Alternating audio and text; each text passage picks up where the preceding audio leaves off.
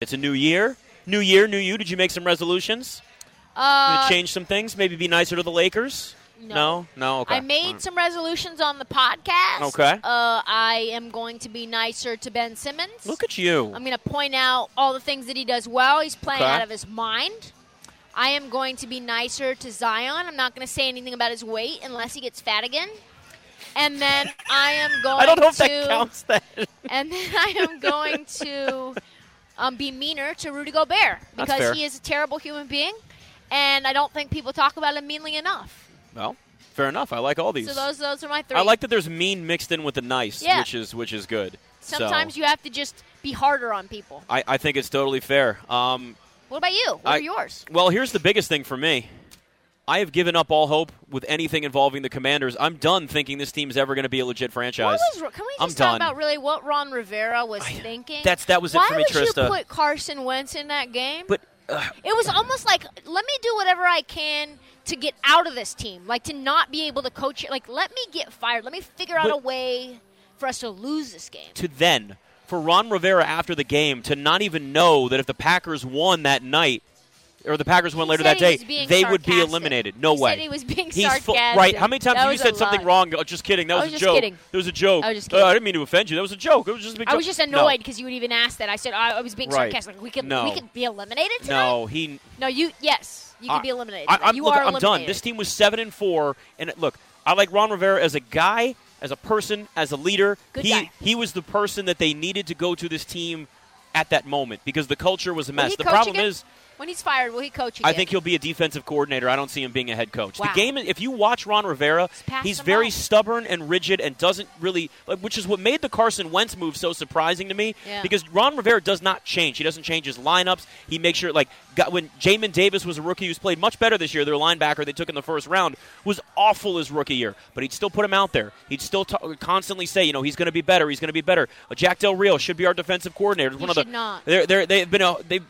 The defense was better this year. They're better against the run, but what you don't see. And I was talking to somebody that actually covers the team in Carolina, down in Charlotte.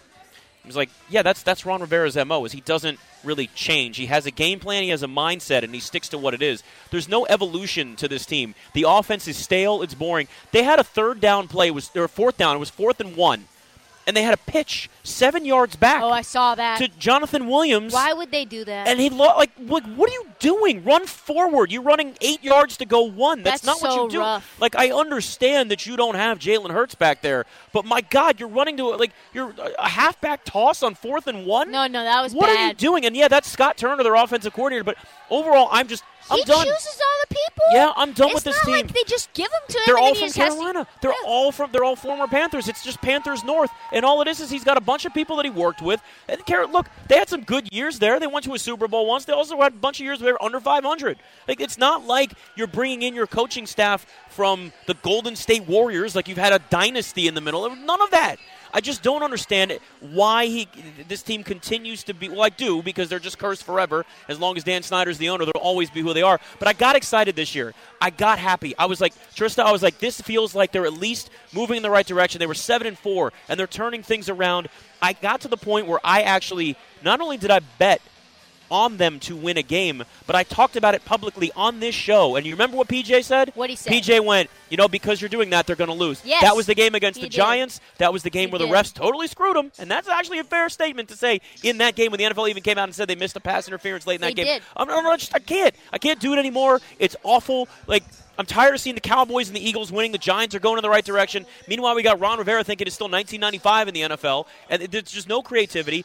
Carson Wentz, look, here's the one thing I understood about why he went to Carson Wentz. Because the offense was stale for majority of the time under Taylor Heineke. Yes. And he was making big-time mistakes, turning the ball over, taking sacks. Carson Wentz went 12 of 16 for 170 yards, whatever it was in the fourth quarter against the 49ers. And he's got a big arm. So okay, you can at least open up the offense more. That was the point of bringing him in the first place. The problem is Carson Wentz looked horrendous. It was one of his worst games of the year. He's so bad. And now you've completely lost the locker room. You've lost the fan base. You're eliminated from the playoffs. I have no confidence that this team will turn anything around until Dan Snyder sells the team and it's totally new from the top bottom. I'm hoping that finally happens this summer or this spring, whatever the case is, whatever that timeline is. But I'm just done. I'm done with my team being a laughingstock, and I'm done watching this team wanting to throw something at the TV every single week. Yeah, man, I got you. Like, I feel that. And that's a resolution I can get behind as well. Like, I feel like this is just a team that you can't back until everything gets overhauled. And I know that that's tough because, one, it's Dan Snyder and all of the poop runs downhill. Yes, it does. But, listen, here's my resolution, and it's just going to be more general. I'm not changing bets at the last minute, Ashu. I'm not going to have a bet, and I put a parlay into my little bet slip, and then last minute I add something to it. Last second I change something. Yep. Oh, I overheard some random person who likes Kyle Juszczyk, so I'm going to take George Kittle out and put Juszczyk in, even though it's 3.5 yards. No, I'm going to do my research. Yep. I'm going to go with my instinct, and I'm not changing it. Once the bet is in, once I've created it, once I see what the odds are, I'm not changing it last second. Yep. I have lost so much money changing bets last minute. I'm not doing it anymore, and I'm sure as hell not tailing someone I have no knowledge of their betting record. That's you, Kyle Madsen, from Rams Wire or Niners Wire. And I love Kyle. He's great. He's a Kings guy. We talk about the Kings all the time on 1320. You know what? I'm not tailing you unless your name is Ryan Horvath or Nick Ashew or PJ Glasser. No more tailing in these people that we have on. No more tailing anyone that's not on this show. How about that? How about that? And you might want to say that's tribalism, but I can't trust you, Alan Bell. I can't trust you. It is easy to talk yourself out of bets, though. You can find something that'll make you not comfortable and second-guess something last minute all the time. That's why we have more of these beat reporters on and less of these betting analysts on. Because you know what? We're trying to make money and not second-guess ourselves. And they also give us insight that a betting analyst won't give us. And that's what I've loved about some that we brought on over the last couple of weeks, is that they're giving us inside information on injuries, which can help you, which some of the books may know or they may not know at the time or may not be factored in. You can use that to factor into your decisions as opposed to just always following somebody that has certain bets that they like. You can still make your own decisions with that. So, yeah, that's the point of this. I got one more for you that I have. Give me more. More multi-sport parlays for me, I think. I love that. Because you can get to the point where there's maybe 3 games in the NFL you like and 3 games in the NBA. Why not just bet on all of them that you're really confident? Or it's 2. Just to, 2 or 3. It doesn't have to be a big 7-8 leg parlay. Just make it 3. But you're comfortable. Like tonight, I got Mississippi State and I got 3 NBA money lines all in one. Love that. I felt comfortable in those, and I'm going to mix the sports a little bit more. Maybe even throw some props in. Yes. As a part of it, multi-sport prop parlays. I'm in on that. I like it, and I feel like I have a little. There's less self-doubt going into those. You just need one. Yes. I just need one player prop. Yep. I just need one NBA money line or total. I need one NFL money line or total or a prop bet. Listen, it's a lot easier to just choose one across the sport than pick 4 or 5. Yes. Here's another thing we should do more of. Here's another resolution I have. Sometimes I'm going to do a lot less watching across the 1 p.m. board, and I'm going to focus on one game, and I'm going to bet live props. Here's an example of what happened to me on Christmas Day. We're watching, so I have this 16-year-old little baby genius, really. Ooh, he's a baby genius when it comes to betting. Are you a baby at 16, though? I don't know if you're a baby at 16. Well, for betting you are. Oh, that's true, yes. So I said to him, Grayson, here's what we're going to do. We're going to make bets together, live props, totals, whatever, and I'm going to cut you in. If we win these bets, we're going to cut you in. And you know what we did? We were watching. Baker Mayfield's out here cooking. Russell Wilson's looking like stink. And you got live passing yards for Baker at 201. Oh, that's easy. The live passing yards for Russell Wilson's 262. Oh, my God. No chance. Yeah. He has like 40 yards passing, Russell Wilson, in the second quarter. You think he's going to get up to 262? These books are factoring in only history. They're not looking at what they've done right now. They're not looking at the algorithm in terms of like how this game is going today. So if you can do that, and don't look at a bunch of games because you're going to get all screwed up in the head. Just focus on one. Yes. That's why we make so much money on Thursday Night Football, Monday Night Football, Saturday Night Football, because you can literally just lock in and not worry about 15 games going on at once. That's what I'm going to do more of. I like it. And I think there's a lot of edge there. I'm a big fan of live betting because you get a feel for the game if you're watching it. That's one of the best things to do, where you can see the momentum shifting. Now, it doesn't always work that way. Like, for example, when the Vikings were 20.5-point underdogs against Green Bay, I thought they play close games. We've already seen them come back from down 33-0. They can cover 20 points. And, of course, they did. So sometimes it doesn't always lead. But that's betting in general. That's the way that it goes. But I still like being able – in some ways, there's Burrow right off the bat going deep. I think I saw a little jersey grab there. There it is. Yep, there's the flag. Trey White there with a you PR, go. just like that. So just like that, on the first play, you've got the Bengals going deep. They're making a statement now. They are attacking Trey White. Yes. Oh, my goodness. Yeah.